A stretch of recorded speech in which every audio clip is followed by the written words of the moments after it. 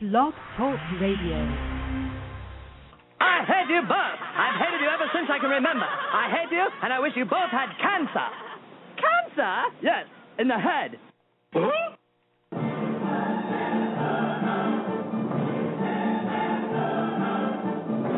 as mad as hell, and I'm not going to take this anymore. Pay no attention to that man behind the curtain. Are you telling me you built a time machine? Out of a DeLorean?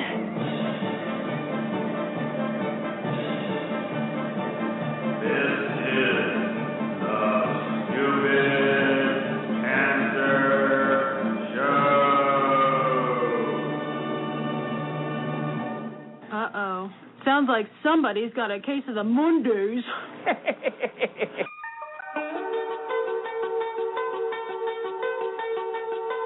Hello there, children. Hey, kids. People seem to like me because I am polite and I'm rarely late. And now, the hosts of the Stupid Cancer Show, Lisa Bernhard and Matthew Zachary. Not that there's anything wrong with that.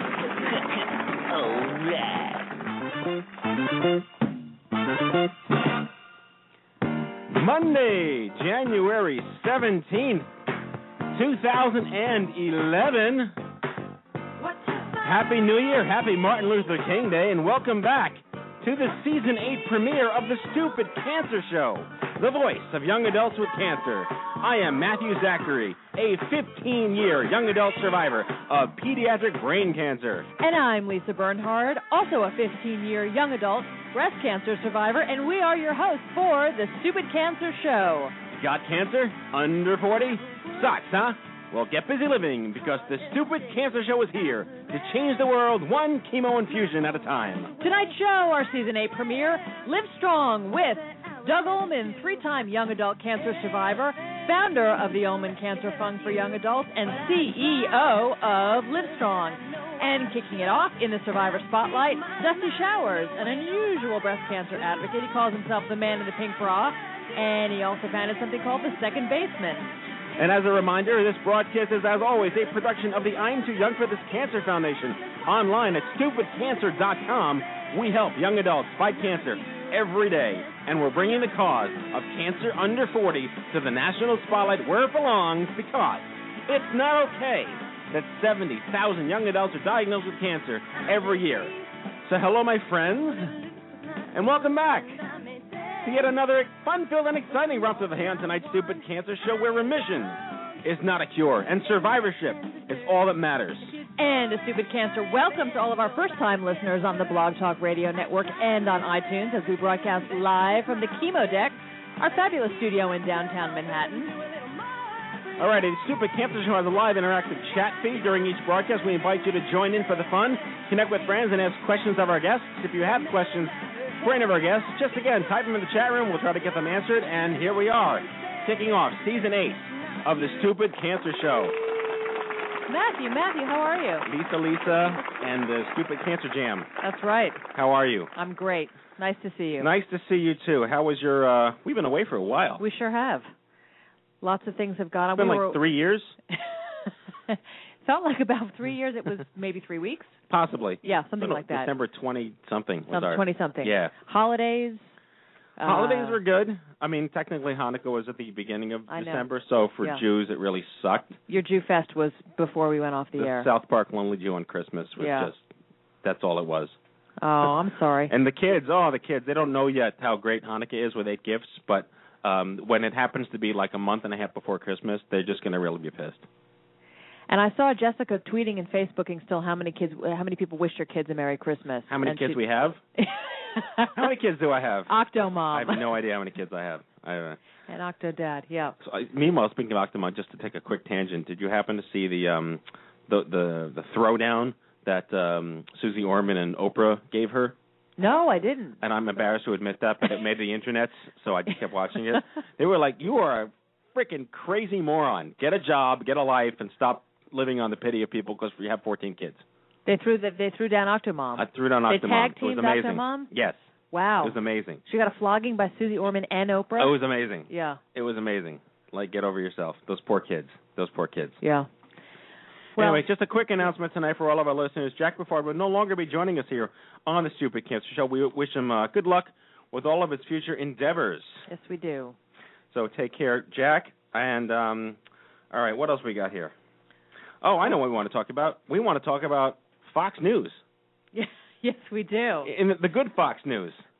Although I can be nice. As if there's any other kind. As if there's, I guess I should be nice. They're not a sponsor, and we don't want them to not be a sponsor possibly one day. But Fox News Health.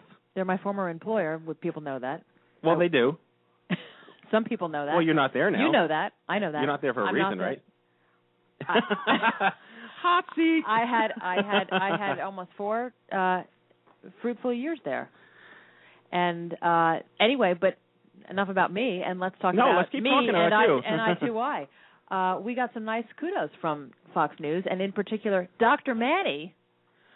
Yeah, I mean, we News. were voted and this is pretty big. I mean, when we were a Time Magazine Best 50 website a couple of years ago, but this is a big deal. We were a top 10 blog for healthcare for 2010.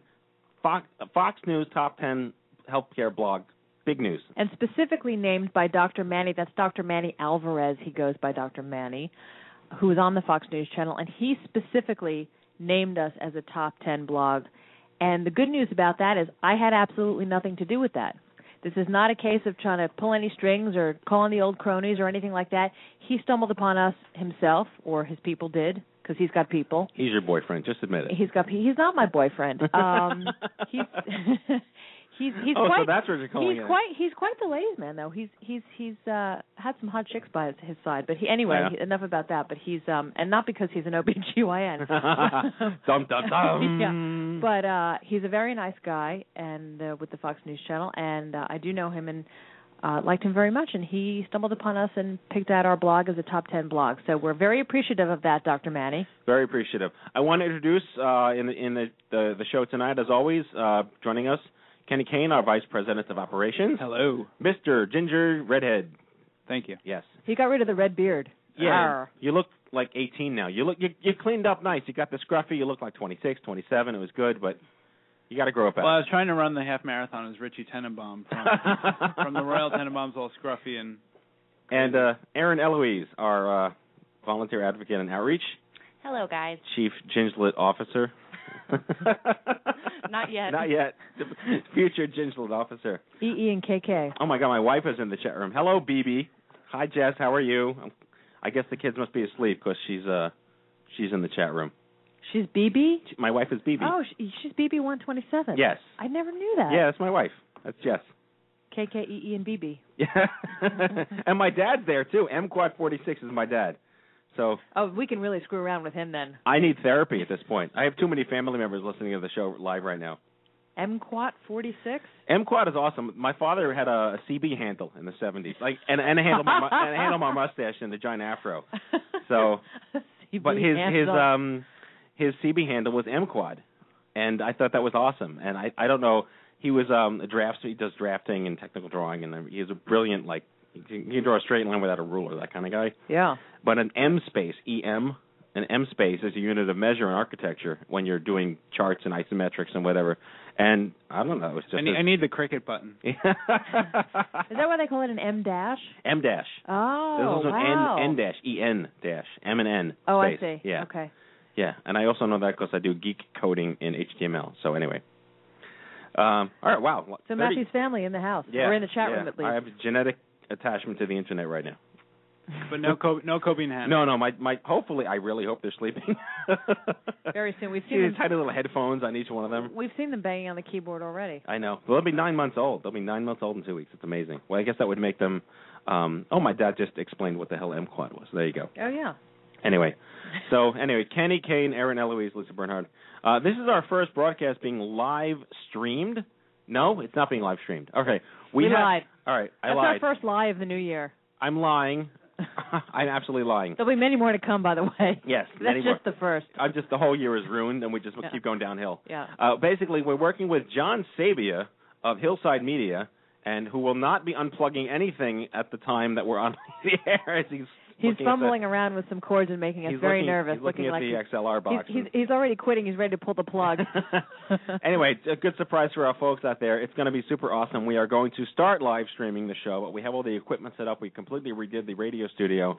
And slowly beginning, once the technology works, we will be live streaming the show. So you'll be able to actually see our ugly, not ready for radio friendliness. I'm speaking to you, Kenny. Mugs. Sad face. Exactly. John Sabia is a real television professional, too. Right. For those of you that don't know the name John Sabia, if any of you have seen our documentary film or our documentary shorts or any of our sizzles regarding the OMG Summit or the Ungala, John is the man behind the magic there. Great guy, very talented, good stuff. Yep. All right, what else we got here? Zac Efron. We have to talk about Zac Efron. That was very cool. Zac Efron. Zac Efron came back to the stupid cancer world by way of an celebrity video game contest. That's right. It was the Home Foundation, our new good friends at the Home Foundation. Yes. That's H.O.M.E. to the E to the I'm going I to start.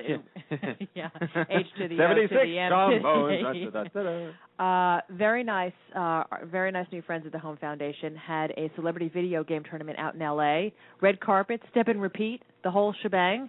And Zac came out on behalf of I2Y and specifically his cousin, Emily Hobson. Yes, he was there for her. Young adult survivor. She was there. We got some pictures of them together. She's fabulous. She has been on the Stupid Cancer Show Yes. a couple of times since I've been co-host with you. Yes.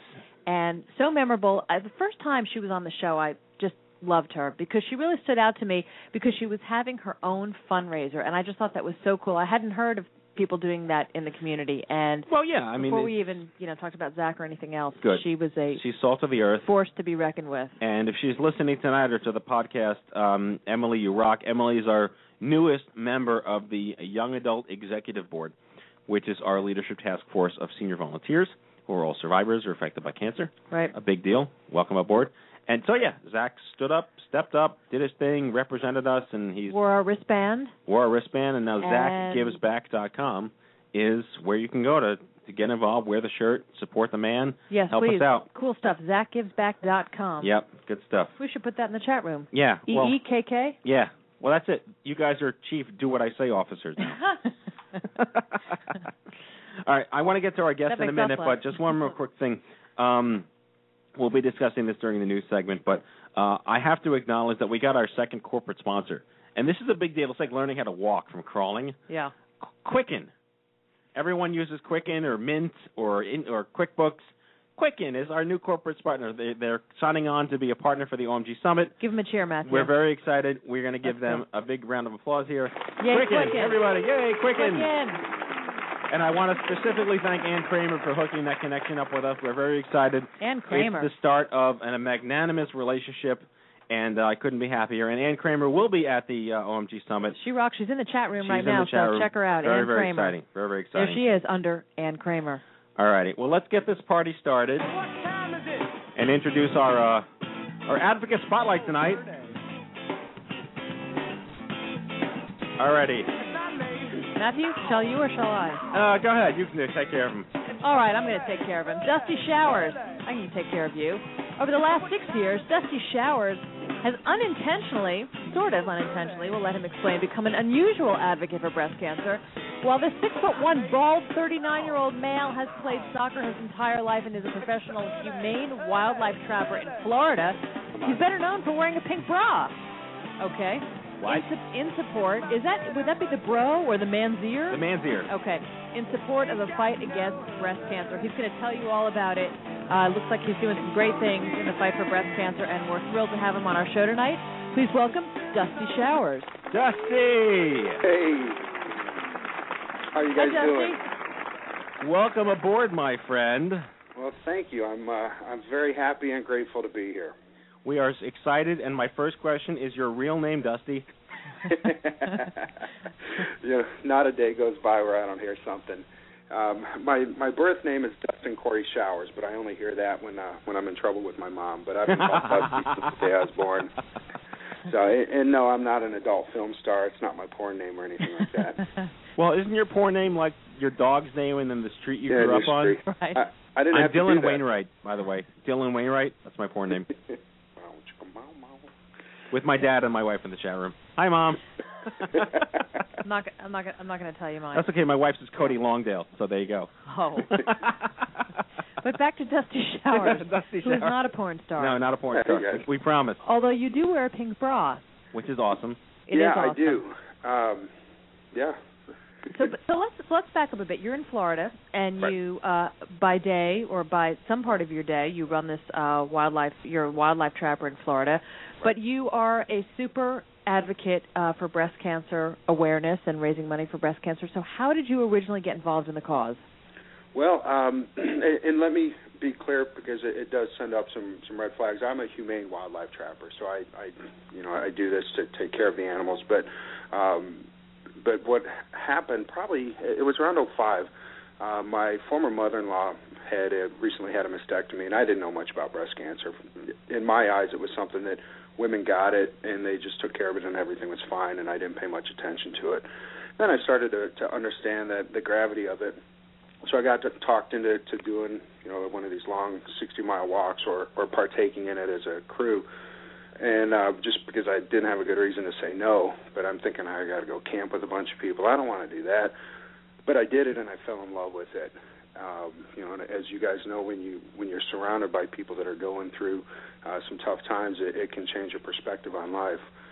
And shortly after, I started to go through a divorce, and I have a wonderful ex-wife. But it was a tough time in my life, and I felt like I didn't have anything, and I felt like I had lost everything.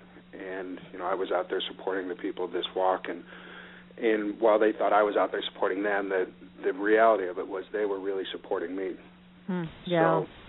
So I stayed in it, and I did it the next year, and then the next year my team said, "Hey, Dusty, you're wearing this bra." And I go, "No, I'm not." And they said, "Yes, you are." And, before I knew it, I had it on, and it was making some people smile, and people And you looked pretty good in it, too. Well, thank you.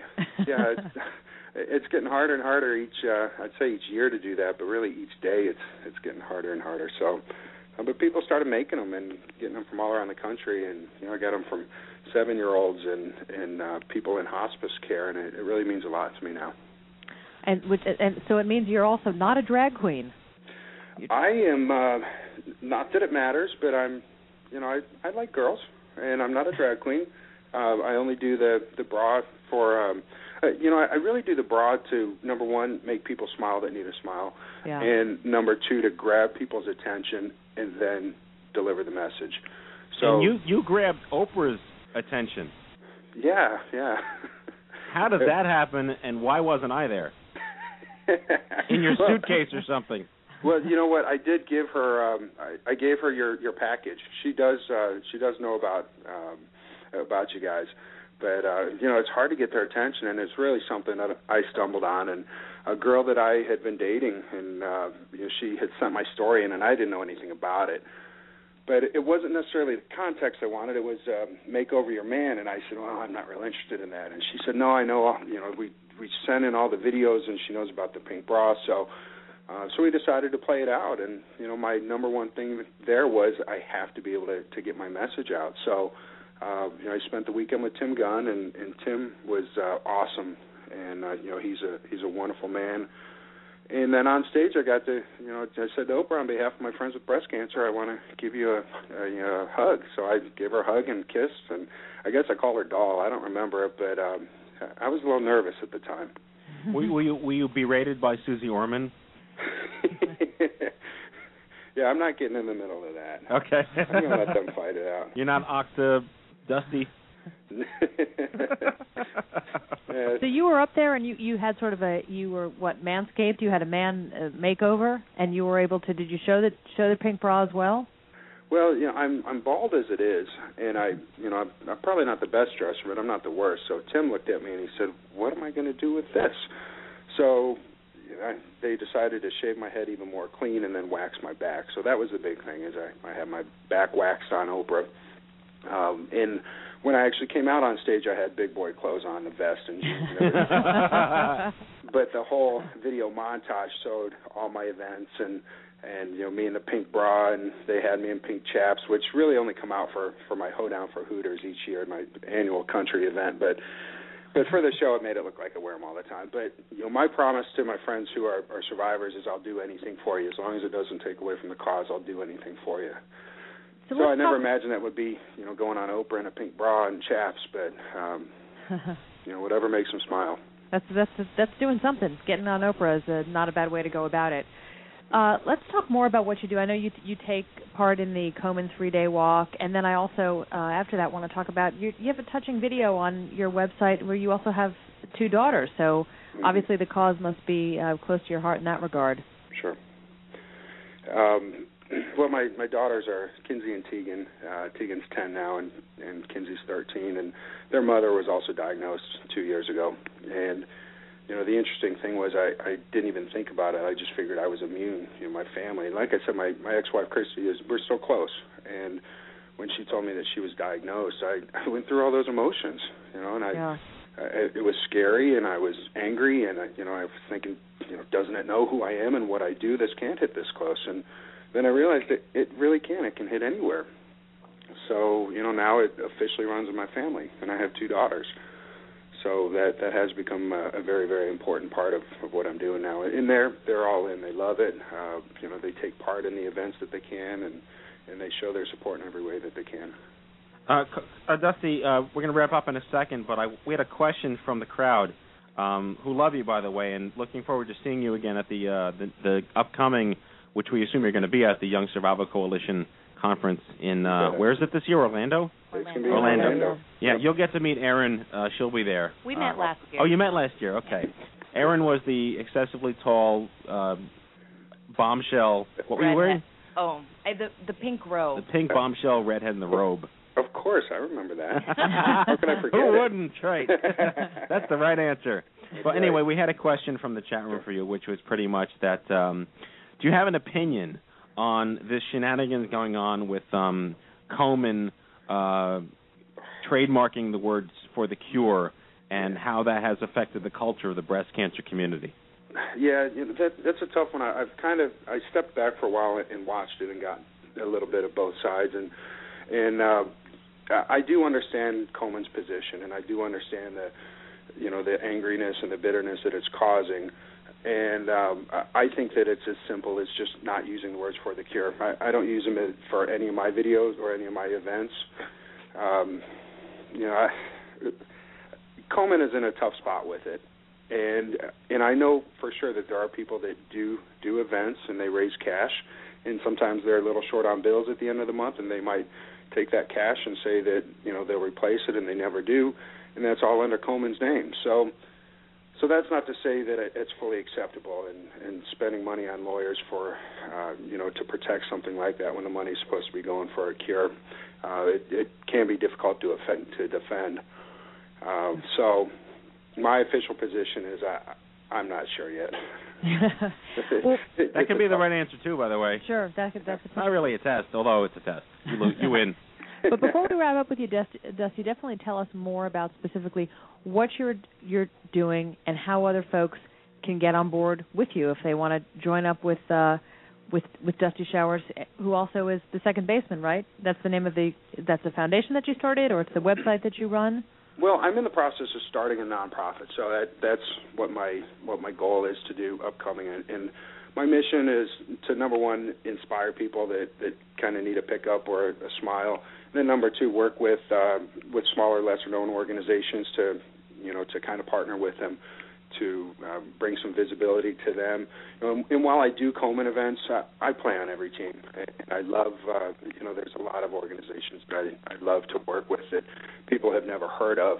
And I really want to do some stuff with you guys. I want to get up there for OMG, and I love what you're doing, and it's a whole new breath on everything. So, so I don't want to be in competition with anybody. I want to fill in some of the gaps with some of these organizations that I might be able to bring a little bit more attention to and help some of the people that, that we can physically look at and see what we're doing to help them. Well, if there's one thing we're going to miss at OMG, would be a man in a pink bra. So I'm going to let you know about 5 minutes before we launch registration, so you can absolutely register first and be guaranteed a spot. Awesome. I'll have to get in shape then. Yep.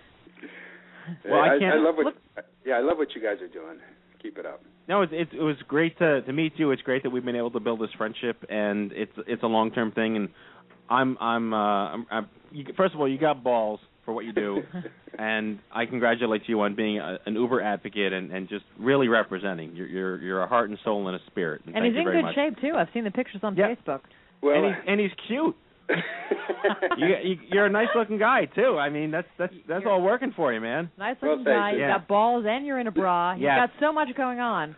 Well, but you know what? I'm Where's getting Bravo? older. This is a Bravo reality show waiting to happen. But I'm almost 40, and what's important to me now is having more depth than just a bra. I need to have something deeper than that, and that's kind of been my fear for a while. Is once I get fat and old, what's going to be left? So I'm working on building that, and that's what's important to me right now, and making sure that we make as much impact as we can. Well, thank you for existing. Thank you for doing what you're doing, and I'm stoked to have had you on our season premiere broadcast. It means a whole lot to me, so thank you guys. I really do Dustin appreciate Corey, it. and we say that fondly. Yes. Thanks. All righty, Dusty. You take care of yourself. All right, we'll see you guys. Dusty Showers, everybody. Very, very awesome. He has a very sweet video with his two daughters if you go to his website, which I believe we've posted in the chat room here. Yeah. Well, let's get to the news here, and we'll bring out Doug in a couple of minutes. Excellent. All righty. This is our news segment. Same old 80s music. The 80s never die. As long as I'm around, the 80s will never die. True that. All right, during this part of the Stupid Cancer Show, we make a series of announcements to let everyone know about a whole bunch of stuff we don't want you to miss out on, like conferences, happy hours, retreats, scholarships, support groups, concerts, and more. If you have something coming up that you want to have read during this part of the show, send us an email to info@stupidcancer.com. Coming up first, events.stupidcancer.com is your one-stop calendar shop for all of our events nationwide. Go to events.stupidcancer.com and stay in the loop. We probably have something going on in your neck of the woods, and we don't want you missing out. Please support Team Stupid Cancer, our nation's first running team to support the I'm Too Young for This Cancer Foundation. Go to teamstupidcancer.com and make a donation to any of our runners and support their fundraising goals. All of the proceeds help us do what we do best. Registration for the 4th Annual OMG Cancer Summit launches in 2 weeks. February 1st at 12 p.m. Eastern. Visit OMG 2011 and stay tuned on Facebook and Twitter. And don't forget, every Tuesday after this show, I let out a big cough. Gesundheit. Thank you. The Leukemia Lymphoma Society presents YA Connect, a free interactive webcast supporting young adults affected by all cancers. You can check it out at lls.org/YA Connect. And we got all sorts of stupid cancer events coming up in your neck of the woods, starting with, what do you got here? North Carolina, Durham on January 18th. We've got Stony Brook on January 20th. In Long Island, we've got January 27th in New Orleans, February 5th in London, Ontario. And I think most interestingly enough, Johnny Immerman of Immerman Angels and I are teaming up for the Meet Two Bald Jews Stupid Cancer Happy Hour, the first team effort between the I'm Too Young for This Cancer Foundation and Immerman Angels on Thursday, February 10th in Chi-Town. You can never meet enough bald Jews. No, 2 bald Jews welcome you to the first inaugural Stupid Cancer Happy Hour in Chicago. We're partnering with Gilda's Club, the Wellness Community, Young Survival Coalition, Breast Cancer Network of Strength, Northwestern University. Just good stuff, really good stuff. And finally, just to let everyone out there know that First Descents, the nation's premier retreat nonprofit for young adults, has launched their applications for their events this year. Go to firstdescent.org today and sign up for any one of dozens of retreats that they are having. And finally, our friends at Kiteboarding for Cancer have opened their young adult survivor camp for 2011. Go to kb4c.org. Kiteboarding for Cancer, kb4c.org, and sign up. Lots of great stuff. Again, we don't want you missing out. And our charter is that no young adult goes unaware of all the great stuff available to them. Alrighty, and that is your news. And I finished on time. It is actually 8:30. And you were loaded with energy. I'm excited. This is 2011. Hair this standing is up on the great back year. of my neck. That was excellent, Matthew. So I have a little technical flub here. I just have to announce that I somehow my login is has malfunctioned on the Blog Talk Radio chat room. Oh. So I am a guest. I've been chatting away here, but I'm a guest at something. It doesn't say my name. Well, just type your name, and then we'll know that. I actually did. This is Lisa Bernhardt, by the way. Guest 34795. That's like 24601. Musical theater. I am Jean Valjean. Or guest what? 90124. What?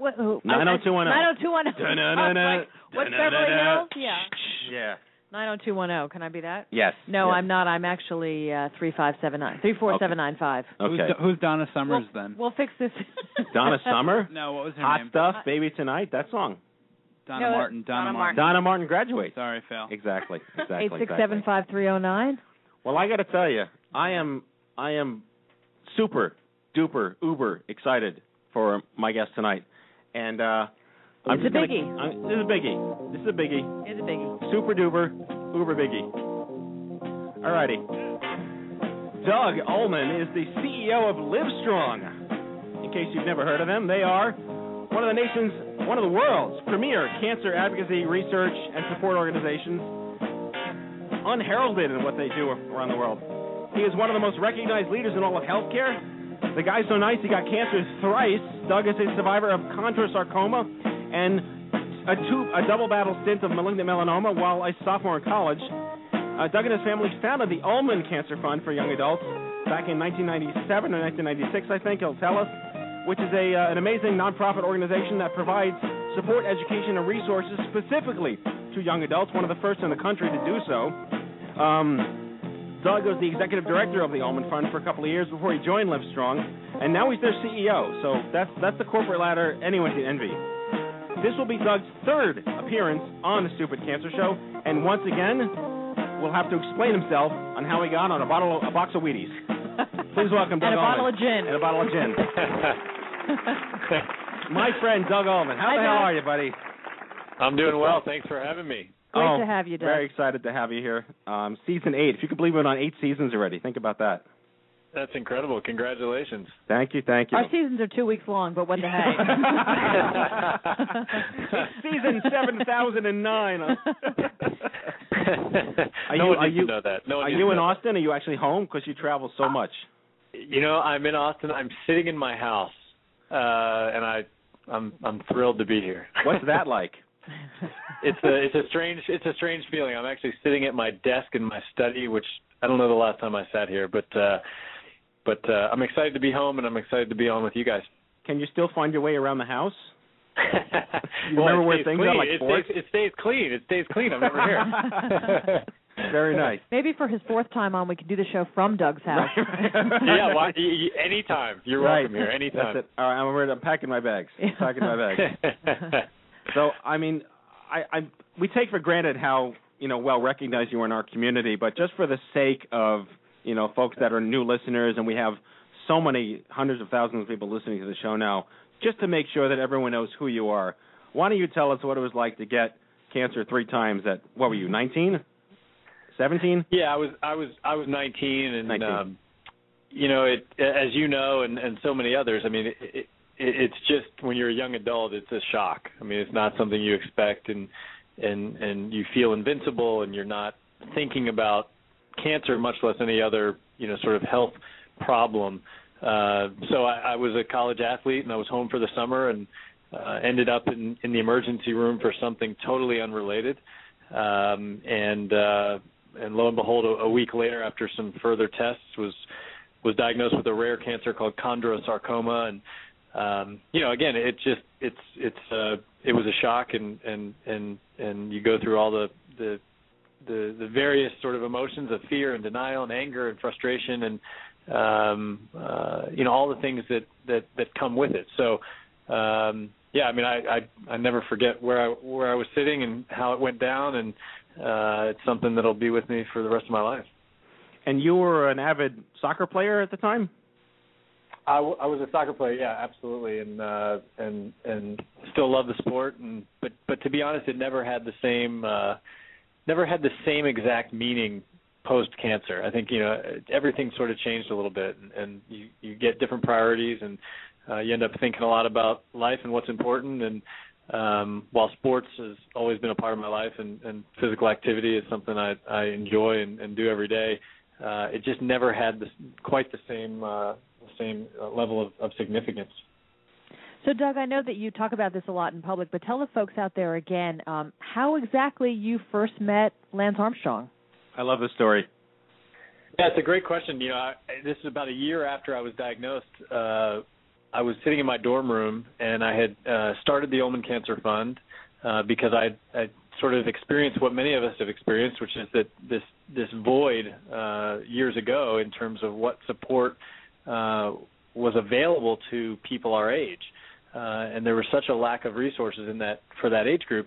So I started this organization, and one day I'm in my dorm room and I get this email, and he said something to the effect of, I think we have a lot in common. I know you started an organization. I also have started a foundation. I know we're both athletes.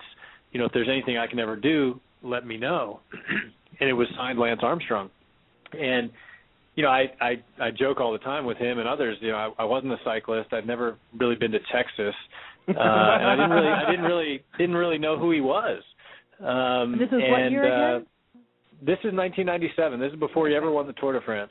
Right. Now his rebuttal is that he was the world champion at that time. But how dare you not know who he was? But my rebuttal is, can you tell me who the world champion of cycling is right now? And very few people can. So, right. But it was just an amazing thing, and technology was different back then. Email was new. Email was not something that you did, multiple times a day. It was something you did once or twice a week, and it was more of a dialogue. And so we started emailing every couple of weeks. Did you have AOL? It's okay to tell us you had AOL. You know what? I actually I was in college. I had Eudora. Oh my God! I had Eudora. Yes. But that's all I remember. Eudora. Wow, you just brought back a whole lot of scary things I wanted to forget when I was 20 years old. Wow. Okay. Exactly. Yeah. But that's how we met, and it's been an evolving relationship since then. So I think it's important to talk about how innovative you were at the time. There was really just the concept of a non-disease specific age group that deserved better and had unique issues was not even on the radar of the radar in the cancer world. And you started this organization around the same time as a couple of others we can mention as well. And it really it changed the game. It really just completely changed the game. And we joke with I2Y in this organization, like, where were you when I needed you? I was diagnosed a year ago. Like, I was a year out of treatment when you guys launched, and I really could have used you. It's just amazing that that you started this whole thing. And I know I've heard you give your keynote speeches a million times, and you went to your parents, you said, I think we need to do something. So can you just talk us through what it was like to what's the pitch, what's the sell? It was easy to your folks, but how did you get it off the ground? Well, I think... obviously I'm very fortunate to have great family and support from my parents and my brother, and they were all sort of bought into the concept, and the reality is that we were naive and we were audacious. I mean, we didn't really know what this was going to be, and we didn't really know what it could be. We just knew from personal experience that there was a need, and sometimes I think it's better to go into things a little naive than with fully sort of developed plans, because it takes you to places that you might not have otherwise gone. So I'm the first to admit that I didn't know a whole lot about starting or running a nonprofit. I didn't know a whole lot about the data that we all know today exists on this population of young adults and the needs that they have. We were going based on emotion and based on a personal experience, and every person we talked to and every door that we opened, somebody else was nodding their head saying, yeah, I had that same experience. And so we sort of just felt our way through, and now in hindsight it's easy to look back and say, gosh, we may have been onto something. But it's just phenomenal to see what you've done and what so many other people have done in the last 10 years, because the landscape has changed so dramatically that people who unfortunately will be diagnosed as young adults today will have so much more support and opportunity than we did years ago. And for the just let's and you still have your hair and I don't. So end of story. Lisa, all you.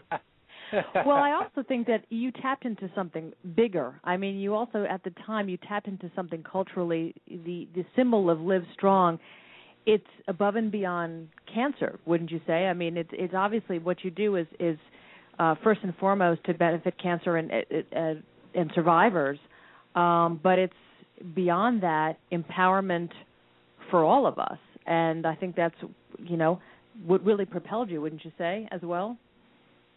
Yeah, I mean, it's so interesting when you talk about nonprofit work and service work, and, oftentimes people will say to you, man, things like you are doing so much good and you're helping so many people. And the secret sort of reality and truth of the matter is that it's a very therapeutic thing to do. And so I believe that Livestrong and the community that's been built around it is not only helping people who are in need, but it's also helping those who are serving. Because, I think in life in general, we all want to be a part of a community. We want to be a part of something bigger than ourselves and feel like we're moving in the same direction with others who are like-minded. And I think if that's sort of the biggest gift that we give to the community is this idea that there's this connotation or this brand or this inspiration or this hope, then I think that's a good thing. We had a question from the chat room here. People just were curious to find out how far gone your melanoma was and what actual kind of treatment you had. And you were at Johns Hopkins? I was.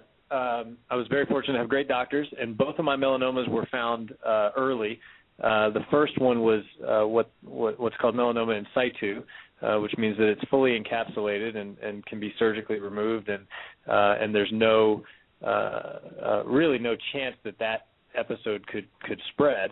The second melanoma I had was on my upper left arm, and that was a more invasive melanoma, so a little bit deeper into the skin layer, but still caught pretty early. And so I'm still monitored for that.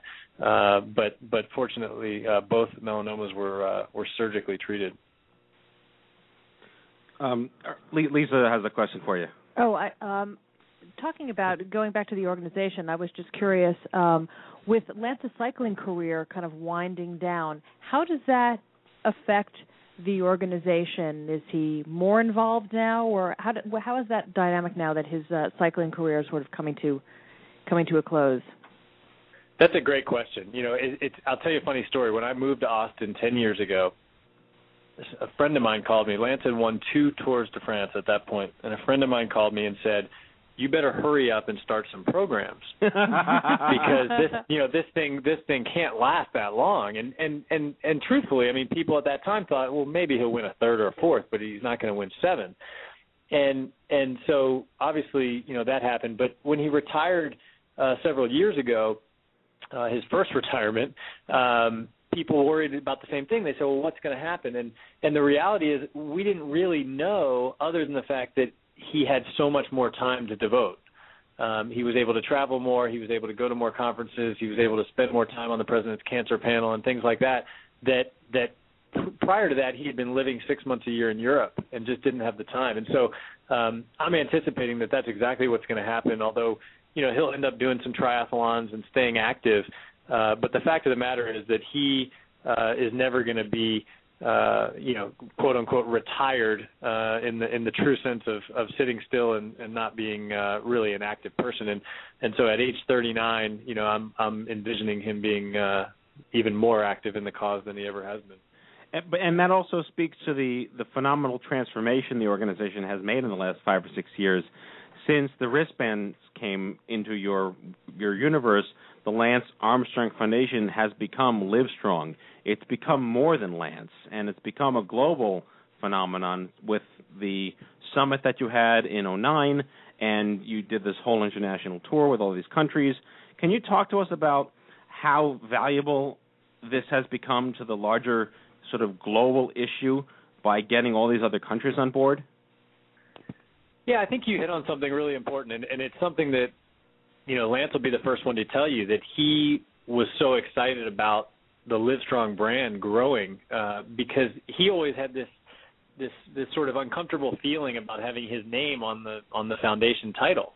And I think Livestrong has given us an opportunity to reach not only more people, but to have a longer-term horizon. Because the fact is that, in 10 or 15 or 20 years, Lance's visibility will be less than it is today. But Livestrong, if we do a great job of stewarding this brand and continuing to grow it, hopefully we'll have even greater significance. And on the international side, cancer, we now know is the number one cause of death around the world. It's also, while we used to assume that cancer was a disease of the developed world, we now know that 70% of new cases are occurring in the developing world. And so what we've hoped to do to bring to the international sort of scene is a recognizable brand and an iconic spokesperson who can say, you know what, as a world community, a global community, we're not doing everything that we should be or could be to really eradicate the suffering that this disease causes. So having that Livestrong brand and also having Lance's visibility internationally has been extremely, extremely helpful.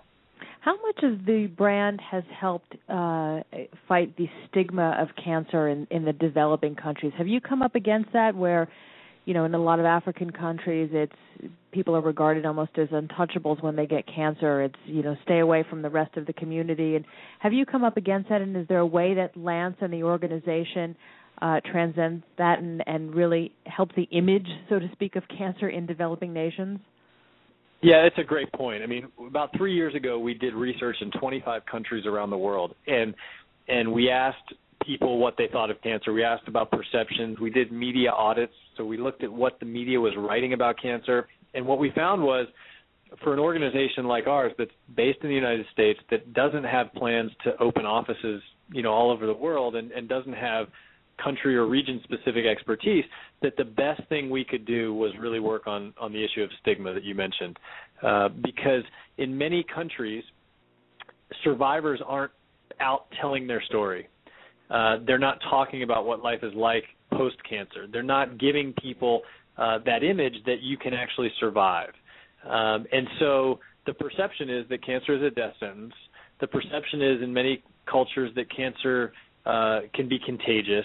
The perception is that there's nothing that can be done, and we all know that that's not the case. However, if we can imagine what it was like in the United States 30 to 40 years ago, that's probably the same beliefs and attitudes that were prevalent. And so, by Lance sort of sharing his story, and one of our goals is to train cancer survivors all over the world to share their story publicly in an effort to change the stigma, reduce the stigma, and ultimately show people that cancer is a disease that you can actually survive. And I guess this opens up a larger question we have here. Obviously, many people may know that this is coming up, but the 40-year anniversary of the war on cancer is coming up, and I can't help but harken back to how long is this going to keep going on and people's frustrations. And even if you're in the advocacy world or if you're not, it's something that people are just getting tired of. There was a very interesting piece that was written up a couple of days ago. I think I posted it on my Facebook wall, got a whole bunch of comments. Should we just call a spade, that it's not really a war anymore, and this is just part of civilization, and we're going to deal with it like we did any other chronic disease? That's a good question. I mean, I think that people have grown tired of the terminology, and people have grown tired of, how long can you fight a war without a victory? Now, look, has progress been made? Absolutely, but there's still barriers to ultimately solving the problem, and those barriers are not insurmountable, but in the current structure, I'm not sure we're gonna get there. So I don't want to be, I don't want to give up and say, it is what it is. But there are a handful of things that could be done that I think would have a dramatic impact long term. And so, the terminology I do think is troublesome. And the other thing I'd say, and somebody once sort of told me this, they said, when President Kennedy went to Houston and announced that we were going to go to the moon, he didn't say how much it was going to cost. Right. And he didn't say how much money we were going to put towards it. He said, we're going to do it. And I think that's the attitude. Not that money is the only issue, but that's the attitude we should have, which is if we want to solve the problem, we need the resources to solve the problem. And let's not hamstring ourselves by cutting back or by only allocating certain resources to the bigger issue. I mean, the reason I asked that question is because, we talked about progress. I would say the most measurable shift in cancer advocacy in the last 20 years has been more of a focus on quality of life and navigation. And you guys really took the reins and are the gold standard in navigation with the Livestrong survivor care programs. I keep going back to this specifically through the lens of young adults, where we're the ones that need such unique age-specific navigation. There are now professional societies of nurse navigators that didn't even exist before. Sure. What are you guys doing, and where do you see yourselves headed as far as standardizing or building standards of care or nationalizing navigation? Well, this is a good point, because one of our board members, Dr. Harold Freeman, who is based just up the road from you in Harlem, who really pioneered this term navigation. One of the things that Dr. Freeman says all the time is that the war on cancer has been fought in the research labs. And he says, wars are fought hand-to-hand combat. And his analogy is, if we fought this war in neighborhoods, in communities, on the streets, door to door, by educating people, by helping them navigate, by getting them screened, by providing access to quality care, if we really did that, we'd have a dramatic impact. I think the last statistic he told me was that a third of all people who die in the United States every year from cancer would survive if they were only given the treatment that we already know is available today. Exactly. So if we did no more research, if we did no more additional biomedical or scientific research, and we just applied the medicines we have today to the people who need them the most, that's 200,000 lives a year that could be saved. And so that's unacceptable. That shouldn't happen in the United States in 2011. Well said. Doug, you're going back and talking about your relationship with Lance has been so ongoing. How does that, having such a close personal relationship and working with him professionally, how does that sort of shade things professionally, I guess? Because you guys are really, you're joined at the hip in a lot of ways, correct? Yeah, I mean, we've definitely developed a relationship that continues to evolve, and it's been great. I mean, we enjoy working together. He's incredibly driven and focused, as you might imagine. Yeah, as you might imagine. Shocking, I know. The great thing about Lance is that he has tons of ideas, and yet at the same time he doesn't micromanage. So, if you imagine the guy is out on his bike for 5 or 6 hours a day, oftentimes by himself or with one or two people, and he comes back, he's had a lot of time to think about a lot of things. And so he'll call and he'll say, hey, I came up with these ideas on the ride. And some of them, he'll want us to follow up on, and some of them he'll say, take it or leave it. But he's always thinking about new things, and I appreciate that. So, we have a great relationship. It doesn't mean we always agree, and sometimes we banter back and forth and hash things out. But all in all, I mean, I think we're both motivated by a desire to really have the biggest impact we can. And if we don't, I think we will both see it as a real missed opportunity.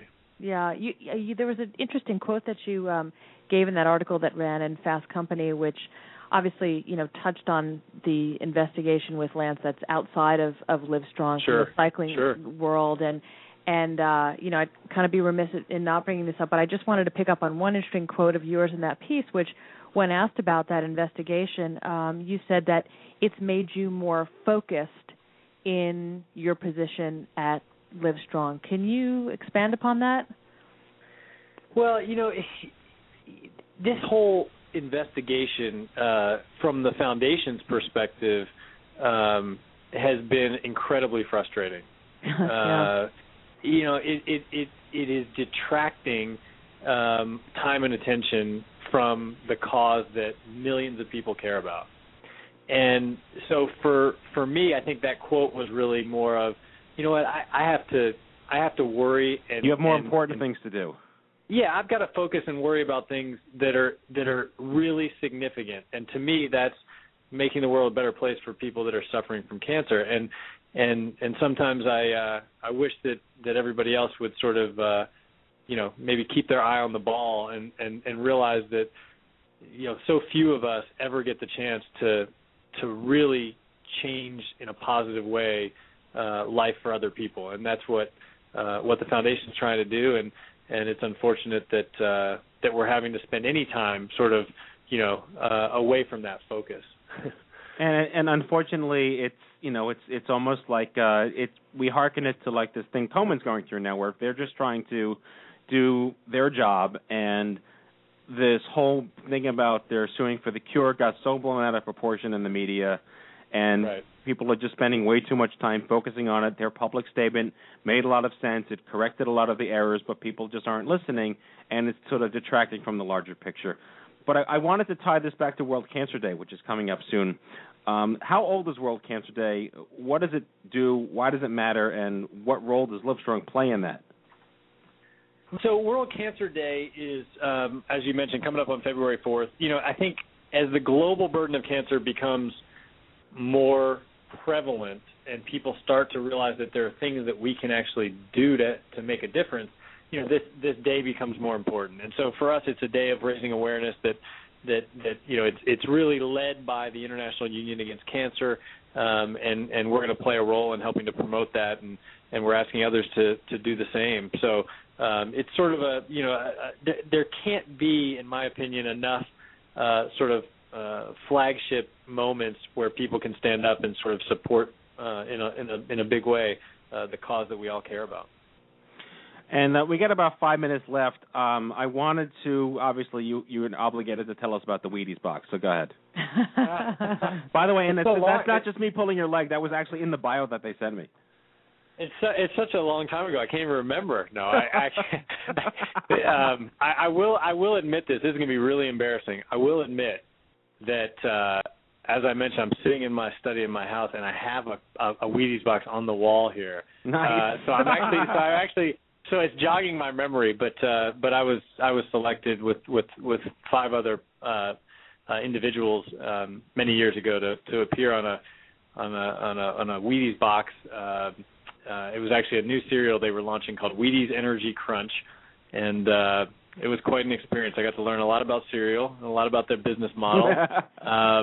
And it was humbling and embarrassing all at the same time. Very nice. Matthew's hoping that his excessive tweeting and Facebook posts can get him on a Wheaties box. I want to get on. What should I get on? Cocoa Krispies. On a Wheat Thins box. Wheat Thins. You're well on your way. You're almost there. You're almost there. Cookie Crisp. I'm going to go with Cookie Crisp. The sport of using his opposable thumb. So, Doug, you tweet every day that you're going for a run, you're going for a jog. Just personal quote. Do you use the Wii or the Kinect? Are you using any of that stuff?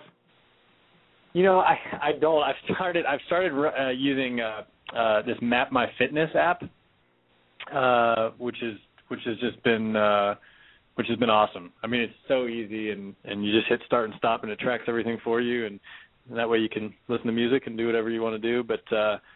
But I get bored easily, so I typically run with other people because I can't really do stuff that's one-dimensional, like just listen to music and run. And Doug, has your athletically or any other way physically, your 3-time survivorship affect anything that you do now physically in terms of your health, or no? Yeah, do you have any dangling participles? It's interesting.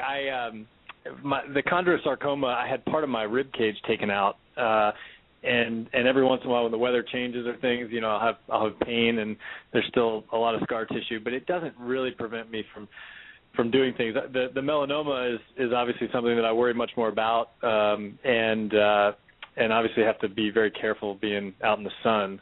So I tend to run at early wee hours of the morning when it's very dark out. And then just try and limit how much time I spend out in the sun. Right. And final question for you. Who's your pick for the Super Bowl? Well, this is really devastating because I'm a big Ravens fan, and they, had the game in their grasp and gave it away the other night. So, for the Super Jets Bowl, baby all the way. Yeah, I don't know. I mean, it's tough. It's tough. There are a lot of good. I mean, the Chicago Green Bay game is going to be great. Yeah. Both those teams are playing really well, and obviously Pittsburgh and the Jets will be a tough fight, literally. Jets. All right, so no official answer. Come no on. official answer, huh? Okay. Okay, well, just on your behalf, the Jets. All right. Thank all you. right. All right. We get the Jets. All right. Okay. There's a little New York green going on. Yeah. Very nice. I can't thank you enough for taking all the time to be with us. You're the consummate diplomat of our time. I've known you for 8 years now, if you can believe that, and it's been an honor, a privilege to serve and follow in your footsteps. And I hope to meet you in person soon, Doug. I as well, and thank you for what you're doing. It really, I mean, it sounds cliche, but it's going to take all of us. Yes. And it's going to take every one of us playing a role and doing our part, and your leadership is inspiring, so thank you. Doug, you take care of yourself. Good luck. Give my best to the team. Thanks, Doug. Okay, thanks. Bye-bye. Doug Ullman, CEO at Livestrong. Now that was a hell of an interview. Hell of a one. Hell of an interview. I love Doug. We say so ourselves. Great. No, he's a terrific guest. And I said he's the consummate diplomat of our time. To see his career go from, I met him in 2002 or 2003. He had just joined Livestrong.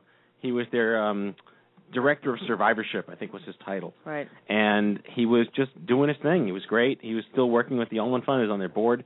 The Ullman Fund's still around. Just go to ullmanfund.org. They do great work down in Baltimore. And, man, it's just been so amazing to see him. Oh, I forgot to ask him if they're going to do another Livestrong Summit. But, okay, we'll figure that out. Next time. Anyway, that's a good show. That's our opening show, Season 8. Season 8, broadcast premiere. But we need to, before we leave, we should talk about our Stupid Cancer forums. Yes, I want to turn it over to Kenny Kane. We launched something. Basically, one of the things this organization likes to do is listen to people.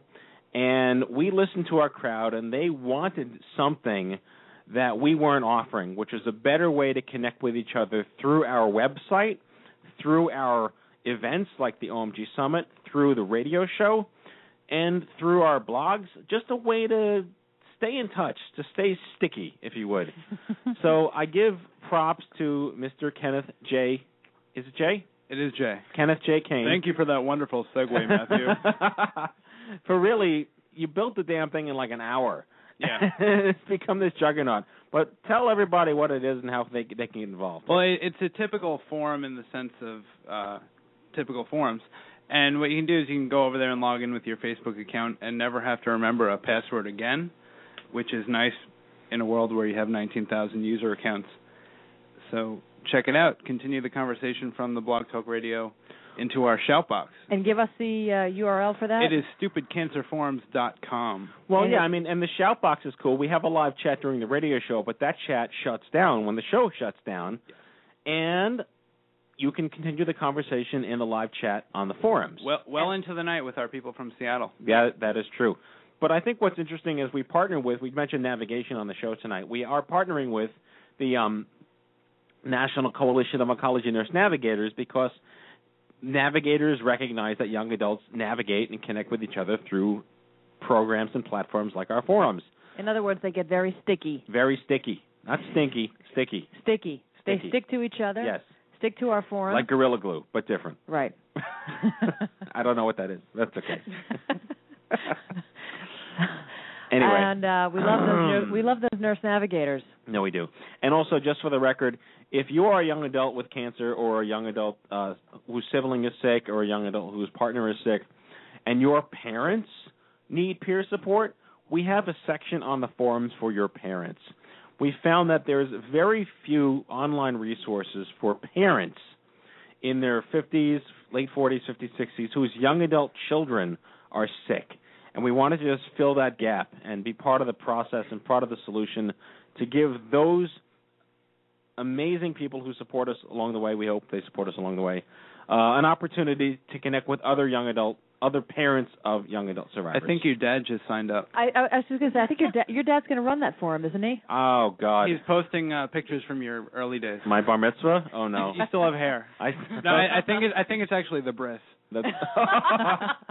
Dude, they didn't have film back then. That's okay. Anyway. All right, you know what? I think this was a good show. I think this is a good show. You do. I'm going to go thumbs up. Ebert, what about you? Word. Roper? What? What? Yeah, no. You're not Roper. No. Okay. Roper. Much more attractive. Definitely not. You nearly killed her. What? I don't. Lisa's not here right now, but if you'd like to leave a message. Anyway. Good show, Matt. Thumbs up. All right. Now it is time for our closing sequence. Prepare to activate. I hear there's rumors on the internets. You ever seen a grown man naked? And so, to all of you, a fond farewell. Hooray, I'm helping. You are a meathead. Oh, Magoo, you've done it again. That was so terrible, I think you gave me cancer. All right, folks, that's tonight's show, our 166th broadcast. We hope you had as much fun as we did poking a stick at Stupid Cancer. I'd like to thank our guests, Dusty Showers and Doug Ullman, and our live in studio friends, Kenny Kane and Aaron Eloise. Next week's show on January 24th, Marrow Myths. That's right, Marrow Myths. People, be here for that show when we will have Katarina Harf, COO and co-founder of DKMS America's Bone Marrow Donor Center, Alina Supernova, Head of Business Development at DKMS Americas, Emily Peterson, Senior Resource Development Specialist at the National Marrow Donor Program, and in the Survivor Spotlight, Lindsay Rout, Young Adult Survivor, Non-Hodgkin's Lymphoma, and Amanda Swilling, a Young Adult Cancer Advocate. All right, folks, if you missed any of our past shows over the last 7 seasons, subscribe to the iTunes podcast and download them for free at iTunes. That's stupidcancer.com, or check out the archives at stupidcancer.com. Remember, if it's not stupid, it's not cancer. We'll see you back here next week live from the chemo deck. Lisa Bernhard, Captain Stubing, Kenny Kane, Aaron Eloise, and I wish you all a great week. Go to bed, Dory. Go to bed, Ann Kramer. Ann Kramer, go to bed.